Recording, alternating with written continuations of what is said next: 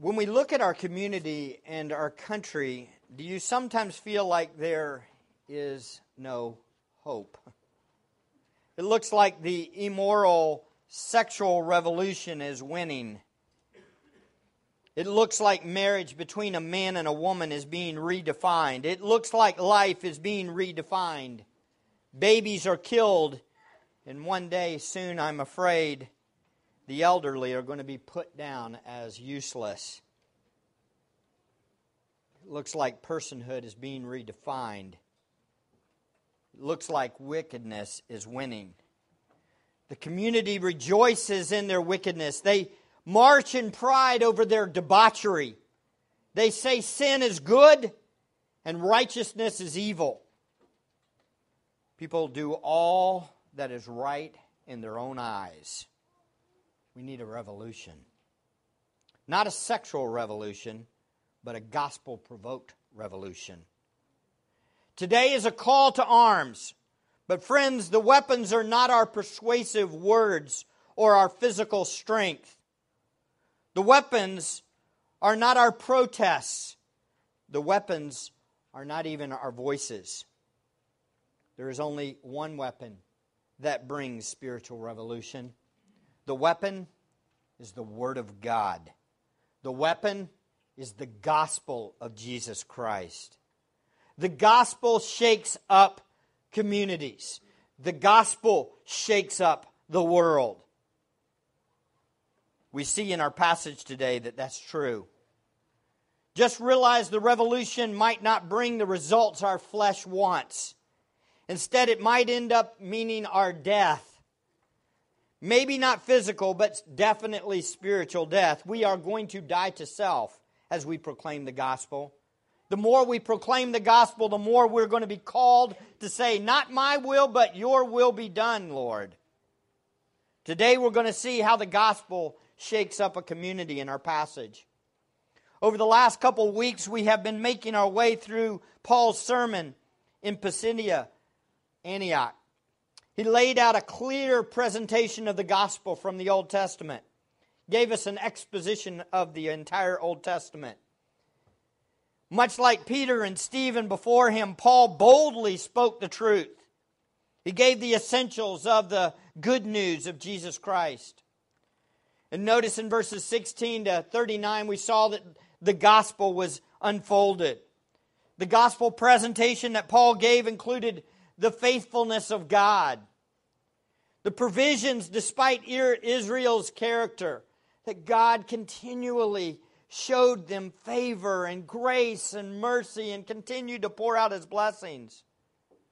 So while explaining God's faithfulness toward Israel, Paul also has exposed the sinfulness of Israel over her history, showing the depth of depravity of these people and ultimately of all humanity. Reminding all of us that despite God's faithfulness, we are born with a propensity to have ungrateful, unthankful hearts. But God is faithful despite that. Notice also he brought up the promises of God, the promise specifically of a king. There was a promise of a Messiah, the promise that the king would be rejected by his own people, the promise the king would not undergo decay in the grave when he was killed, the promise that God would acknowledge this king as his son. So inheritance, in the idea of a promise from God, or inherent rather, in the idea of the promise of God, is the clear declaration of God's sovereignty. See, again, it's very important for us to understand, if God promises something to happen before it happens, then that means He controls the future. That means He knows what's going to happen before it happens. Because otherwise He would be a promise breaker, not a promise keeper. He has to be sovereign. And God never lies. And if God says something's going to happen and it happens, then that shows He knew beforehand. And He's sovereign. So Paul was clearly stating, God has kept His prophesied promises in sending Jesus Christ. He has given us Jesus Christ, the King of the Jews. And at the same time, He courageously holds the Jewish people of Jerusalem responsible for their rejection and crucifixion of the Son of God. So while God is sovereign, He also says man's responsible. They're responsible for the rejection of the Messiah. And He calls them to that. So again, in God's presentation of the gospel here through the Apostle Paul, there was the exaltation of the sovereign God, the exposure of the sinfulness of mankind, and a revelation of the resurrected Savior who is ruling and reigning. And the next essential aspect of the gospel is the forgiveness in God through Christ. We see this in verses 38 to 39. Look at your Bibles. Notice again,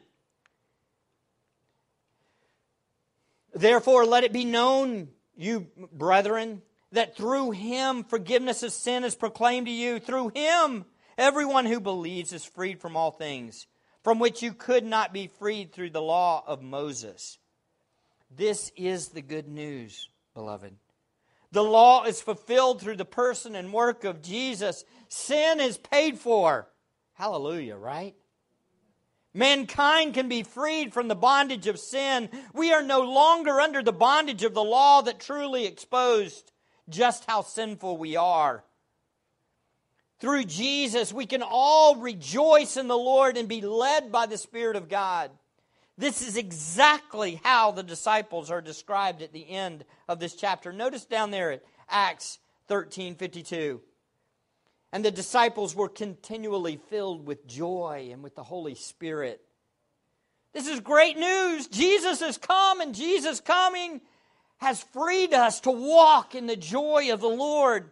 Followers of Christ can be controlled by the Holy Spirit and produce the fruit of joy.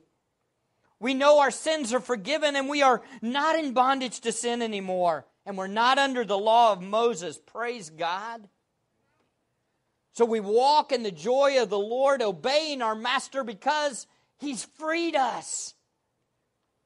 Paul had laid this out clearly and was showing what God was doing through Jesus. This is the great work of God. Paul gave a clear presentation of the gospel, didn't he?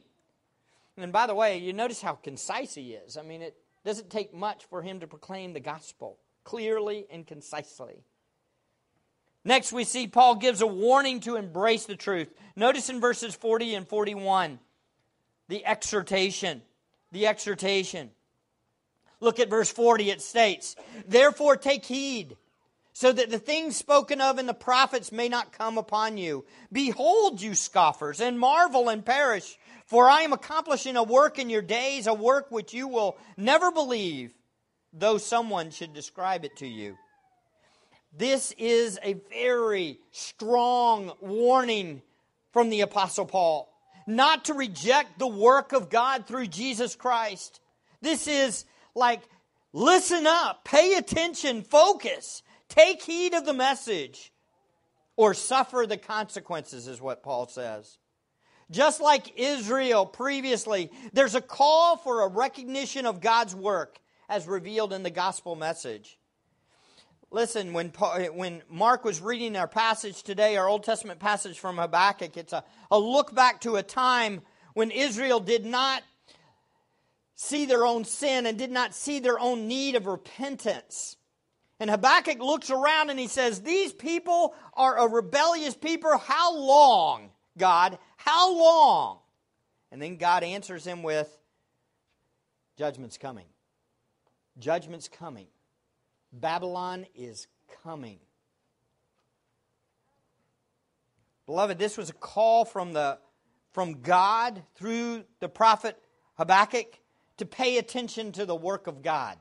God is doing a work. And if you don't pay attention to the work of God and know that God is doing something, He's raising up these Chaldeans. If you don't know that God's doing something, you're going to be in trouble. There's judgment coming. Now, what does that have to do with the cross? What does that have to do with Christ? The answer is very clear. It is a work of God. God sent His Son. It's a work of God. The Jewish rejection of the Messiah was a work of God. That was all part of His providence. He was raising up the wickedness of the Jews to kill his son. This was his work. And what Paul says here is, listen up. Don't fall into the same trap that your fathers fell into. Don't look at this work of God and say, oh, we don't have to worry about that. No, take serious the gospel message. Take serious that this is a warning. Behold, you scoffers, and marvel and perish. What's he getting at? He's saying, look, if you don't look and see what's happening, that God has brought his son, you're going to die. It's going to be bad for you. And you say, well, what's that have to do with me and you? Everything. Everything. We know the same message. We know the same work of God. God has done something great in Jesus Christ. He brought his son what? To provide a way out of judgment. If we ignore and we reject the Messiah, what will happen to us? The same thing that those Jews that were rejecting their Messiah were going to face. They were going to face the judgment of God. He was doing a work in their day, and he's doing a work in our day. And the work is this: Jesus Christ is ruling and reigning. Turn to him and embrace him. Any of y'all that do not know Christ as your Lord and Savior, don't wait another day. If he's not your master, today is the day to submit your heart to him. Turn from your sin and trust in him. He's your hope. He's not just an addition, he's your life. If not, we will face a just judge one day. That's not just Pastor Mike trying to scare you. That is a promise. God is just. He is holy. He does not take sin lightly. One sin brought death into the world, and one Savior's death provided forgiveness for sin for all who repent and believe in him. Just like God had judged those who rejected him previously, those who reject Jesus will face judgment also. Don't be a scoffer, because you will die. It's the problem of Israel and ultimately the problem of many. Hearing the truth doesn't always translate into humble surrender. Instead, it produces proud scoffing. You understand, scoffing is somebody that's proud. Mocking. The fact of the matter is when somebody tells us and says something to the effect of, submit to the Lord Jesus Christ, turn from your sin and obey him, there's something within our soul that says, I don't have to do that if I don't want to. Who are you to tell me what to do? Who is Lord over me? That's what the scoffer does. It brings death. Friends, don't fall into that trap. Don't reject this message, as Paul is saying. There should be a call to respond appropriately when the gospel is given. I think many just want to lay out the truth with no confrontation or warning either, by the way. I want you to listen to me closely. Listen, if you are never offended by what is said from the pulpit, if you're never offended by the Word of God, there's a problem. There's a definite problem. Probably bad preaching, or you just aren't listening. The Scriptures are very confrontational, aren't they? Christ says surrender. Christ says forsake sin. Christ says go and sin no more. That's a very offensive message, isn't it? But beloved, that's the gospel presentation. That's exactly what Paul does here. He ends his sermon with, hey, better not reject this message or you'll suffer the consequences. That's what he says. But are we allowed to do that anymore? Not in our culture, in our society. You are never allowed to tell anybody that there might be judgment coming. No, God's love. This is New Testament preaching, folks. I think we need to be careful, don't we? We need to understand that we can face a just judge one day. I think some of us that are believers and have been following Jesus for a while, we take lightly our sin. Still, way too lightly. We think, well, that's just who I am. No! Come on! Christ died for this sin. We must repent. We must trust in Him. We must commit to Him. Now, it's also very important for us to continue to have this humble heart towards the truth. Again, we're all good. We can walk out of this room after a message like this and we can go and start confronting everybody in our life. The bigger question is are you confrontable? Can somebody confront you and you accept it? I think we all too often, I know I fall into this trap. I see a confrontation like this from Paul and I think, I'm going to confront him this week. When in fact I should be thinking, oh, confront me. Shake me. Expose me. Anybody like that? I need to be exposed to where I'm not prizing Christ over everybody else, over things of this world. Don't you? We need Christ, don't we? Confront me, Lord. Say these hard truths to me. If someone told you, submit to the Word, or you could face horrific consequences, how will you respond? Again, what makes heeding a confrontational possible is an awareness of the glory of the gospel. I cannot stress this enough to you. What makes wanting to submit to a confrontation from the Word possible? What makes me go, I want to turn? What is it? It's found in verse 39. Look at it in your Bibles. Again, look at your Bibles. Notice. Therefore, let it be known to you, brethren, that through Him forgiveness of sin is proclaimed to you. There's the joy. That's the thing that causes me to want to turn, right? You say, confront me. Why? So I can enjoy forgiveness. So I can know the joy of a relationship reconciled with God. As we've said countless times, repentance, turning from our own self-rule to trust in the sovereign God's rule, is a privilege, not a burden. It's where forgiveness of sin is found. Repentance brings joy of a right relationship with God. It's that I get to curl up in my Father's lap again. I get to know that He hears me and He's enjoying me and He's pleased with me. Repentance is not a burden. It's a please confront me so I can know the joy of forgiveness more.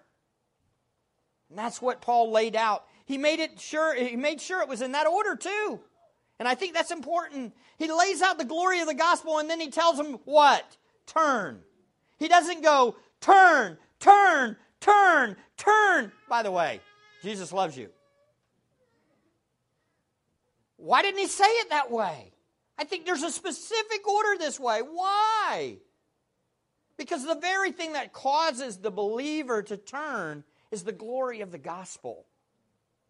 Knowing forgiveness in Him.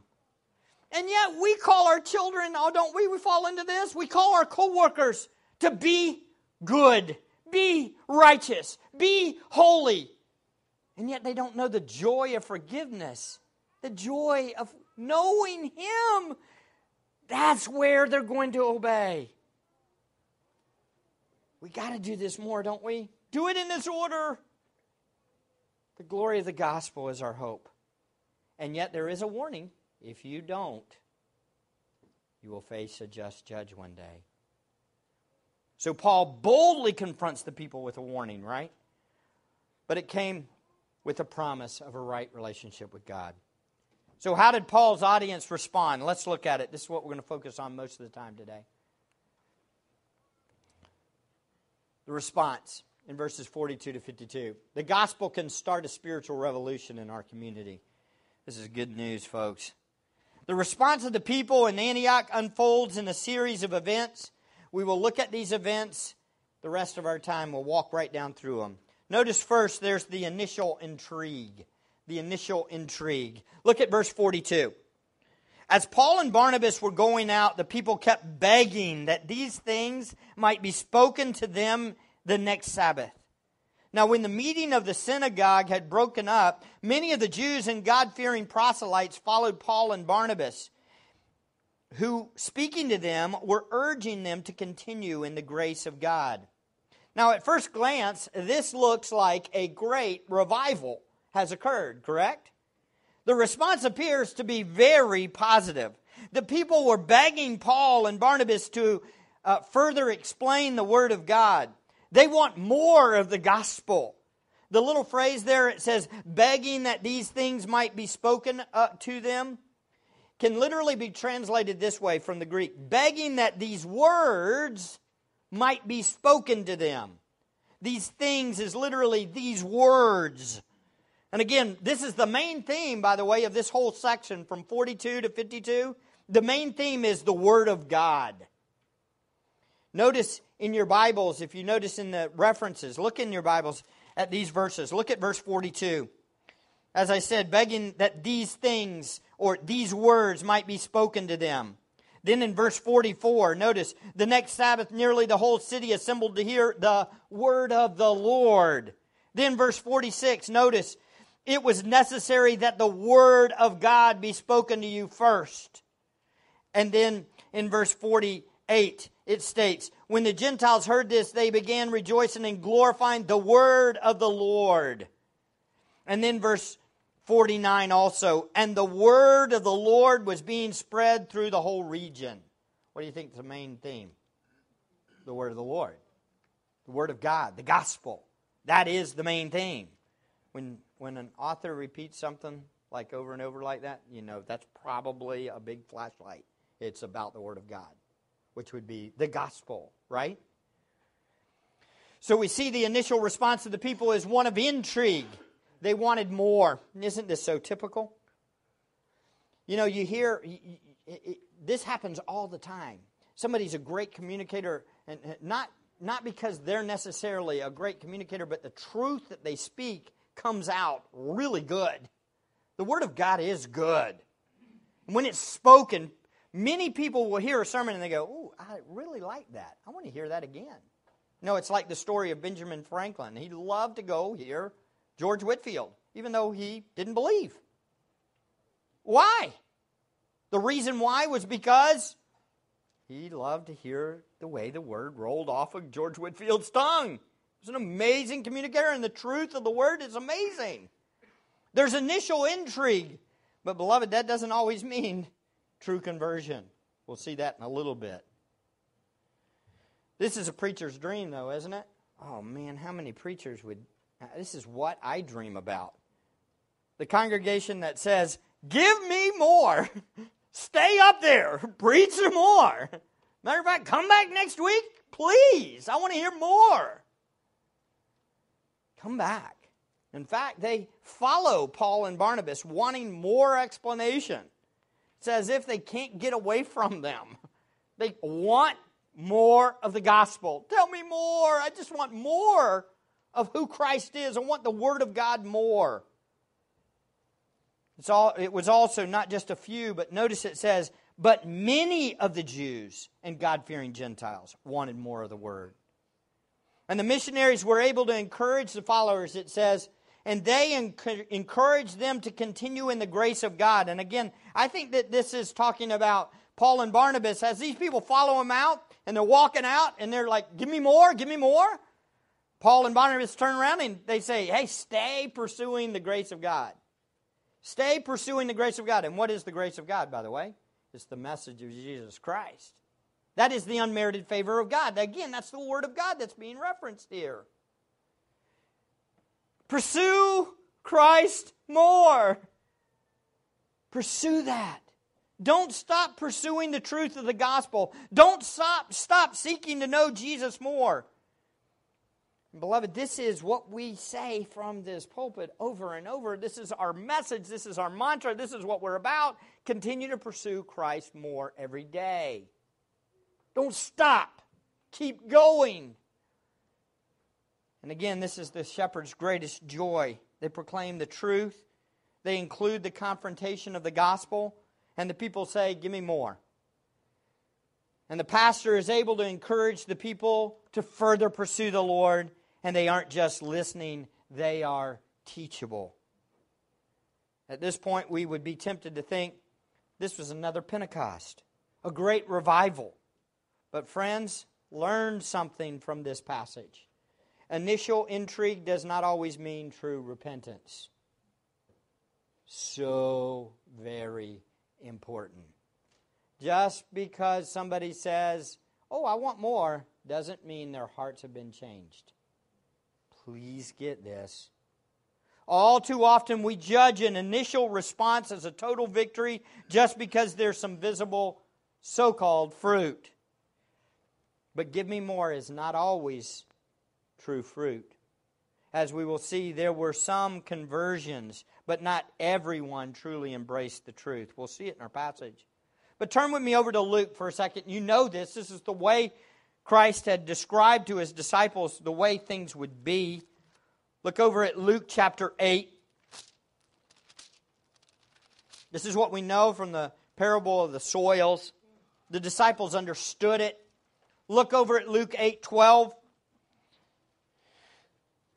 And we see this parable being explained.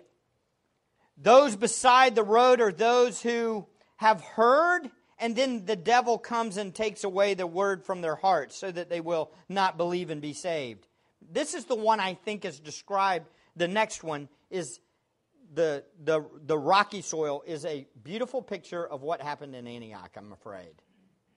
Look at it. Those on the rocky soil are those who, when they hear, receive the word with joy. And these have no firm root.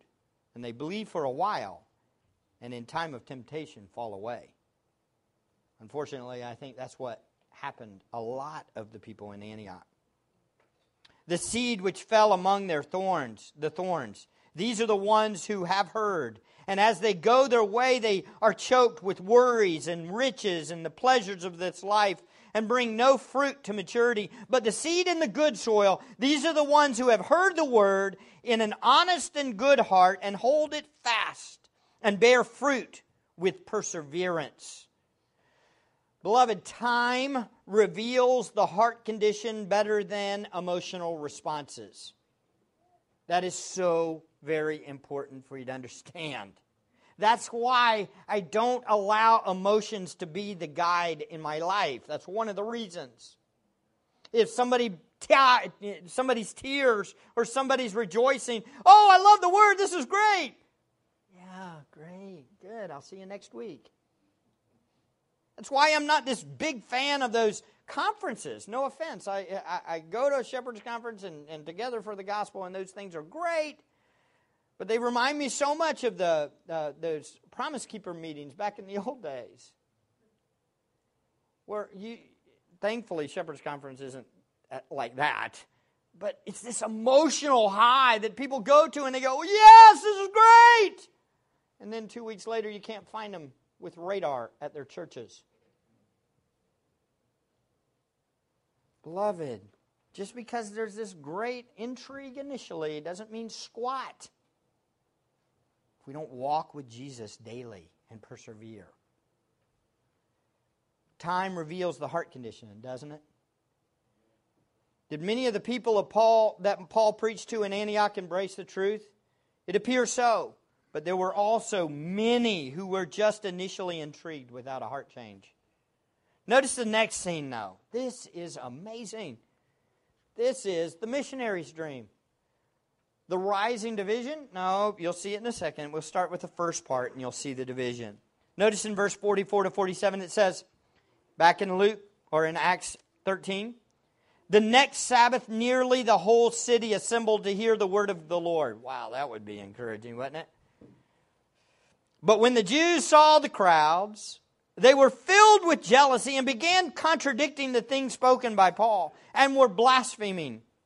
Paul and Barnabas spoke out boldly and said, it was necessary that the word of God be spoken to you first. since you repudiate it and judge yourselves unworthy of eternal life, behold, we are turning to the Gentiles. For so the Lord has commanded us. I have placed you as a light for the Gentiles, that you may bring salvation to the end of the earth. Again, the response initially appears to be overwhelmingly good, doesn't it? Nearly the whole city assembles to hear the word of the Lord. This is, wow, this is a great moment, right? This is one of those moments where you say, oh, if we could just get everybody in the city to come out and hear the word of God, and it happens. If we could just get this message to everybody. You ever said that? If I could just get this message to everybody in the city of Tampa, just one time. Wouldn't that be great? We think, oh, that'd be good, right? We're all going, yes, great. Doesn't look like it turns out real good for them, does it? Look what happens. Everybody shows up, but the enemy's there. Can you imagine you preach one sermon and the congregation goes and gets everybody, all of their neighbors and all their friends, and brings them back the next week? They bring them back the next service, all to hear the Word of God? But notice next, the huge turnout is not without problem. But when the Jews saw the crowds, they were filled with jealousy. This is almost shocking at first. It depends on how you're looking at it. If you're thinking of it through redeemed heart, right understanding of Christ, you're thinking, what? Why would they be jealous? Why not excited? These synagogues that have been so empty, now they're full. Isn't this great? But no, that's not how it works.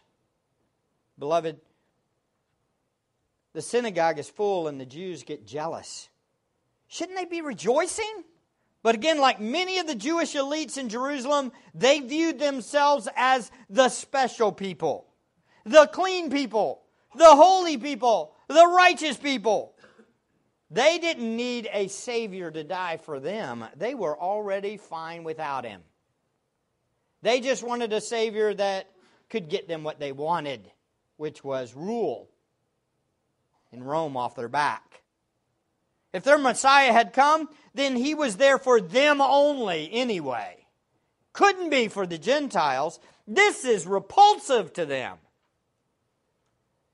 We know from Scripture that this was, however, the ordained response of the vast majority of the Jewish people. You look at John chapter 12, you don't have to go there, but you can write it down and look at it later. John chapter 12, verse 39. And Jesus speaks as much. The stone which the builders rejected became the chief cornerstone. The idea of the Gentiles being included in the blessings of the Messiah were appalling to the Jewish elites. Especially, how could these unclean pagans be here at our synagogue? What in the world? Why are they here? Come on, can't we meet somewhere else? Not here. They can't come here.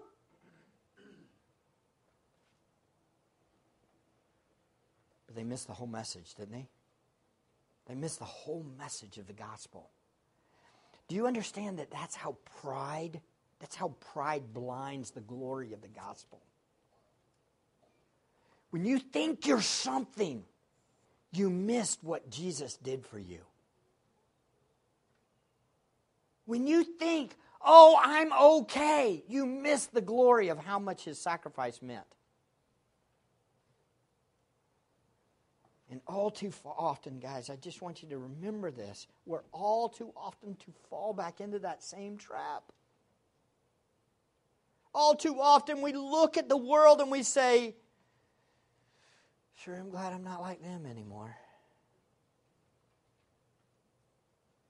Oh, beloved, you have forgotten the glory of the gospel. It is the gospel that saves. It is the gospel that changed you.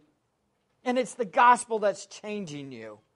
It is Christ and Christ alone. None of us are worthy of His affection. None of us are worthy of His grace. None of us in this room stand up in pride and say, this place is for me because I'm worthy. All unworthy sinners. That's what we are, right? The response is with antagonism and contradictions. Oh, I can't stress this enough to you. I want y'all to be good Bereans. I want you to examine the Scriptures. But let's don't be argumentative. Because we might find that we're on the wrong side. Hypercritical nature is wrong. Stand for the truth. Yes, be gentle and loving and kind. But be careful. I admit it, some of the times that I've struggled with those guys preaching at USF, man, the pride would just jump right up in me, and I just like, what are you doing? Who do you think you are? And some self-righteousness jumps up in us. That's exactly what happens with these Jews. That's exactly what happens. Argumentative, unteachable, antagonistic, contradicting the truth. In fact, they were blaspheming. Now, was it Paul that they were, and Barnabas they were blaspheming, or God? Well, it doesn't really say, and the way it's worded, it could be either way. And the fact of the matter is both were happening. Why? Because if they blasphemed Paul, they were blaspheming God. If they were slandering Paul, they were slandering God, because he was God's representative, and he was proclaiming the truth to them. And they were rejecting the message. Obviously, Paul had learned this, hadn't he? On the road to Damascus, when Jesus said, "Why do you persecute me?" when he was persecuting the church. The point was the Jews were trying to discredit the messenger, to avoid the truth of the message, and keep from them having Gentiles crash their self-righteous status. Oh, do you understand that this is so prevalent? But notice Paul and Barnabas' response to this. It is shocking. Look at it. Paul and Barnabas spoke out boldly and said, "It was necessary that the word of God be spoken to you first. Since you repudiate it and judge yourselves unworthy of eternal life, behold, we are turning to the Gentiles. For so the Lord has commanded us, I have placed you as a light for the Gentiles, that you may bring salvation to the ends of the earth." What we see here is rejection, conflict, and even being slandered does not make the missionaries cower. Instead, they speak out boldly anyway. They said, "We have fulfilled our responsibility. We offered the gospel to the Jew first. They gave them the truth. Now the responsibility was on the Jewish rejector's head." That's what they're getting at here. Paul states, since you repudiate it, that is, since you repudiate the Word of God, this means since you have rejected the Word, the nature of their rejection of the Word meant that they were in fact condemning themselves. Their rejection of the truth proved they were unworthy of eternal life. And again, I want you to understand something. That just because they weren't any more sinful than the Gentile, it wasn't that any of us are worthy of anything other than hell, correct? However, their rejection of the Word of God meant that God was not going to credit them righteous, and therefore they were going to be left in their self-righteousness, which would mean what? They had no place with God. Anybody that depends upon their own self-righteousness, their own good works, is what? Filthy rags to God. They're not worthy of His affection. Rejecting the message of the gospel means you think you're good enough to get to heaven on your own, is basically what that means. And beloved, none of us are. None of our kids are, none of our family members are, and we definitely aren't, correct? The nature of the rejection of the Word of God meant they were in fact condemning themselves. Again, this is a case of Paul clearly stating human responsibility. They are bringing judgment upon themselves because they are rejecting their very own Messiah. And the results were Paul was turning to the Gentiles. and he would fulfill what his fellow Jews would not do. See, this was the call for God. This was the plan for God.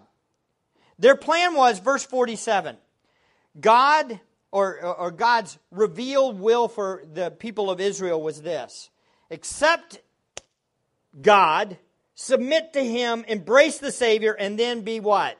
Lights to the world. The vast majority of the Jews didn't do it, but a few got it. And who were those few?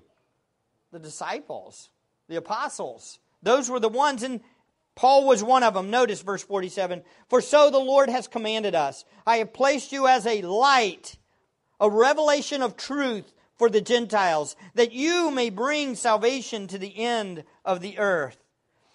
Do you understand what this is like, though? You got to admit, you know what Paul just did? He just took gasoline and threw it on the fire. Because remember, they were jealous because the Gentiles were there. And then what did he just say?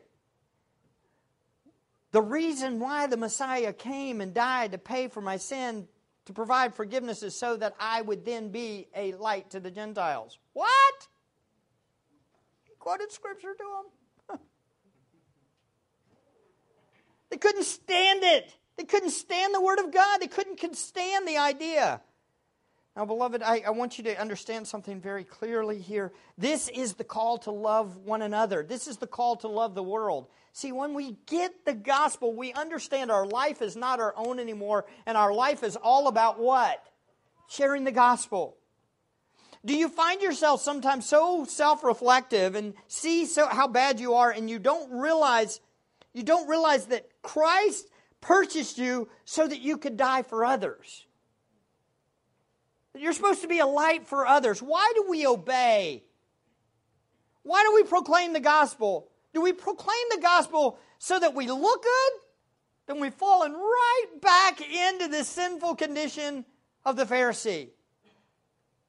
But if we proclaim the gospel because we're purchased by God, my life is not my own anymore. My life is about reflecting Christ to others, not me. No more me. And that's what Paul says. But it's gasoline on the fire for the Jew that's self-righteous. They think of them as something special. One thing is clear. True gospel presentations don't always bring about revivals. Did you hear me? Often the gospel accomplishes what Jesus said it would.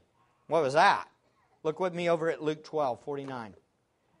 Luke 12:49. I love how... Here's a study for you in your spare time. Take and go through the Gospel of Luke. Go back through the Gospel of Luke. And then find all the places where Jesus said something was going to happen, and go to Acts and read through Acts and see them fulfilled. It's like wild. It's amazing. All the things Jesus said was going to happen start happening in Acts. And they're just fulfilled. Same thing. I saw this last week with the road to Emmaus. Remember?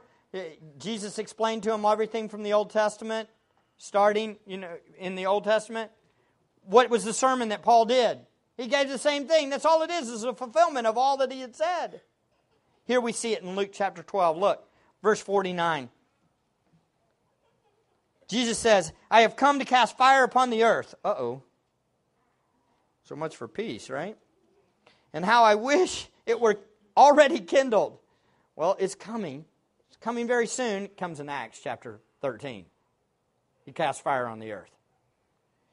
But I have a baptism to undergo, and how distressed I am until it is accomplished. That's talking about his death, right? That he must die. Do you suppose that I came to grant peace on earth? I tell you, no, but rather division. For from now on, 5 members in one household will be divided. 3 against 2 and 2 against 3. They will be divided. Father against son, son against father, mother against daughter, daughter against mother, mother-in-law against daughter-in-law, and daughter-in-law against mother-in-law. What's the point? The gospel divides. Why does it divide? Why does an understanding of Christ divide? Real clear. Because when we submit our hearts to Christ, we say the only way to live is to submit our hearts to Christ. He's our king, not the world. We don't care ultimately about people's approval. We're not about others. We're about Christ. And that means we speak the truth in love, and it divides, doesn't it? This is exactly what happened in Acts 13. You see it. Again, as I said yesterday in the men's meeting, this is not just a section meant to give us an excuse to pick fights, though. Be careful. It means that our commitment to Christ means saying no to the world for Jesus. The world does not take being undermined lightly. They want to be king, and when we say Jesus must be king, He is our king, this provokes unbelievers to get angry. By the way, anybody that promotes the true gospel is going to be hit from both sides. The antinomian that says there is no law will say, oh, right, exactly. You're just putting rules on us. And the legalist on the other side is going to hit you on the other side. You know what they're going to say? Oh, come on. It is about what we do. Clean up. Both of those are wrong. Both of those are wrong. It's about Jesus. It's about His glory and His honor. It's about trusting in Him and depending upon Him alone. Nothing else. And that's a very divisive message. But this division does not thwart the missionaries' resolve. Notice in verse 48, they joyfully embrace it. In fact, the Gentiles embrace it. Look at this. When the Gentiles heard this, like to us, they began rejoicing and glorifying the word of the Lord. Oh, this is so amazing. And as many as had been appointed to eternal life believed. And the word of the Lord was being spread throughout the whole region. The Gentiles heard the scriptures that pointed to their own salvation, and true joyful worship breaks out.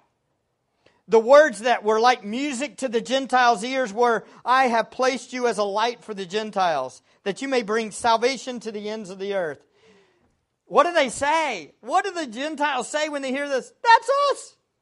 We can be delivered! Yeah, this is great! You got to understand that many of these proselytes and stuff were sitting in the synagogues week after week with the Jews saying to them, you unclean pagan. Yeah, you can sit over there. You should fear God. It's coming. They weren't giving them hope. Be clean like me. That's what they were saying. And Paul says, salvation is for you. And they go, wow, really?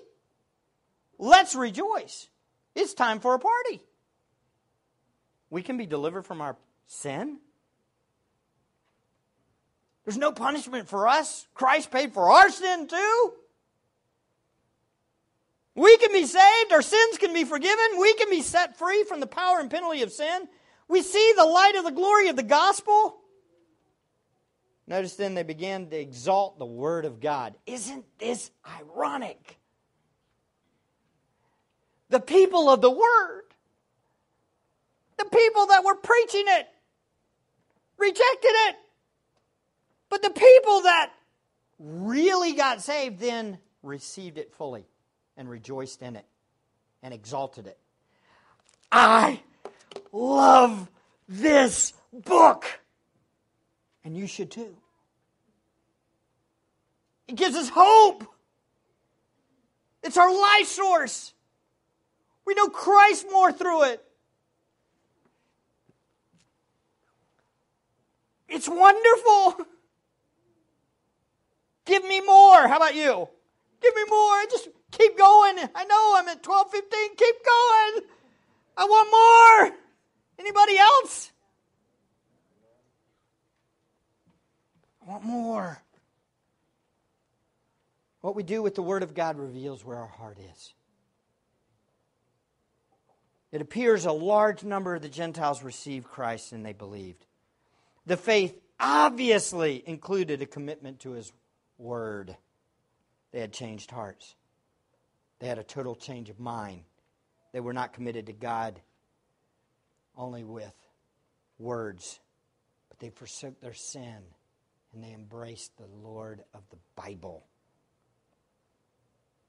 Again, one of the fruit of repentance that is often overlooked is joy. Knowing we are forgiven, knowing that we've been reconciled to God. Oh, I cannot stress this enough to you folks. Repentance is not a dirty word. It's not. It's a glorious word. Do you understand? If somebody tells you, or the Bible tells you, or you're confronted by sin, repent of that sin, you should go, yes! Because it's where reconciliation is found. It's where renewed righteousness and renewed fellowship with the Lord is found. It's where joy is found.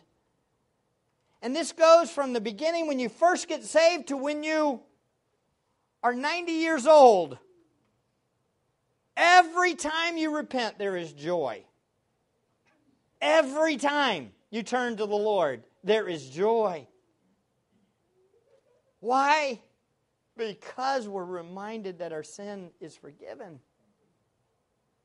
We're reminded that we have a Savior that lives and abides and forgives and gives mercy and sets us apart. The greatest word in all the Bible next to Jesus is repent. For it's there that we find our joy in the Lord. That's what happened with these people. The Gentiles got it. We'll transition into chapter 14 next week. Let's close with prayer. Father, you are kind. You are good. You have sent your Son, and for this we are eternally thankful, grateful. We worship you. We praise you. We thank you. We know, Lord, that we are unworthy of this glorious good news that you have given to us. We thank you for Christ. Lord, we understand fully that we are unworthy sinners apart from your grace. And it is only by your good kindness, by Christ Jesus, that we are saved. God, I pray that if there's any in this room that are wallowing in their sin and don't know the joy of freedom from their sin, I pray that today your Spirit will work on them. Open their hearts and minds to know the glory of the Savior that came to die for their sin and rose from the dead to give them life. Oh God, please save. Please bring reconciliation. God, for us that are walking with you, all too often we find the things of the world still pulling at us and tagging it, stretching us and tugging at our hearts. Oh God, please, we beg you, show us your glory. Help us to know the glory of the cross, the glory of our Savior more, so that the things of this world will become strangely dim in light of your glory and grace, as the hymn writer says. Oh, God, we need you. Please change each and every one of us. Make us look more like your Son. May Christ be exalted in this place and in our lives. May we be a light to the world. We pray this in the matchless name of Jesus, our Savior.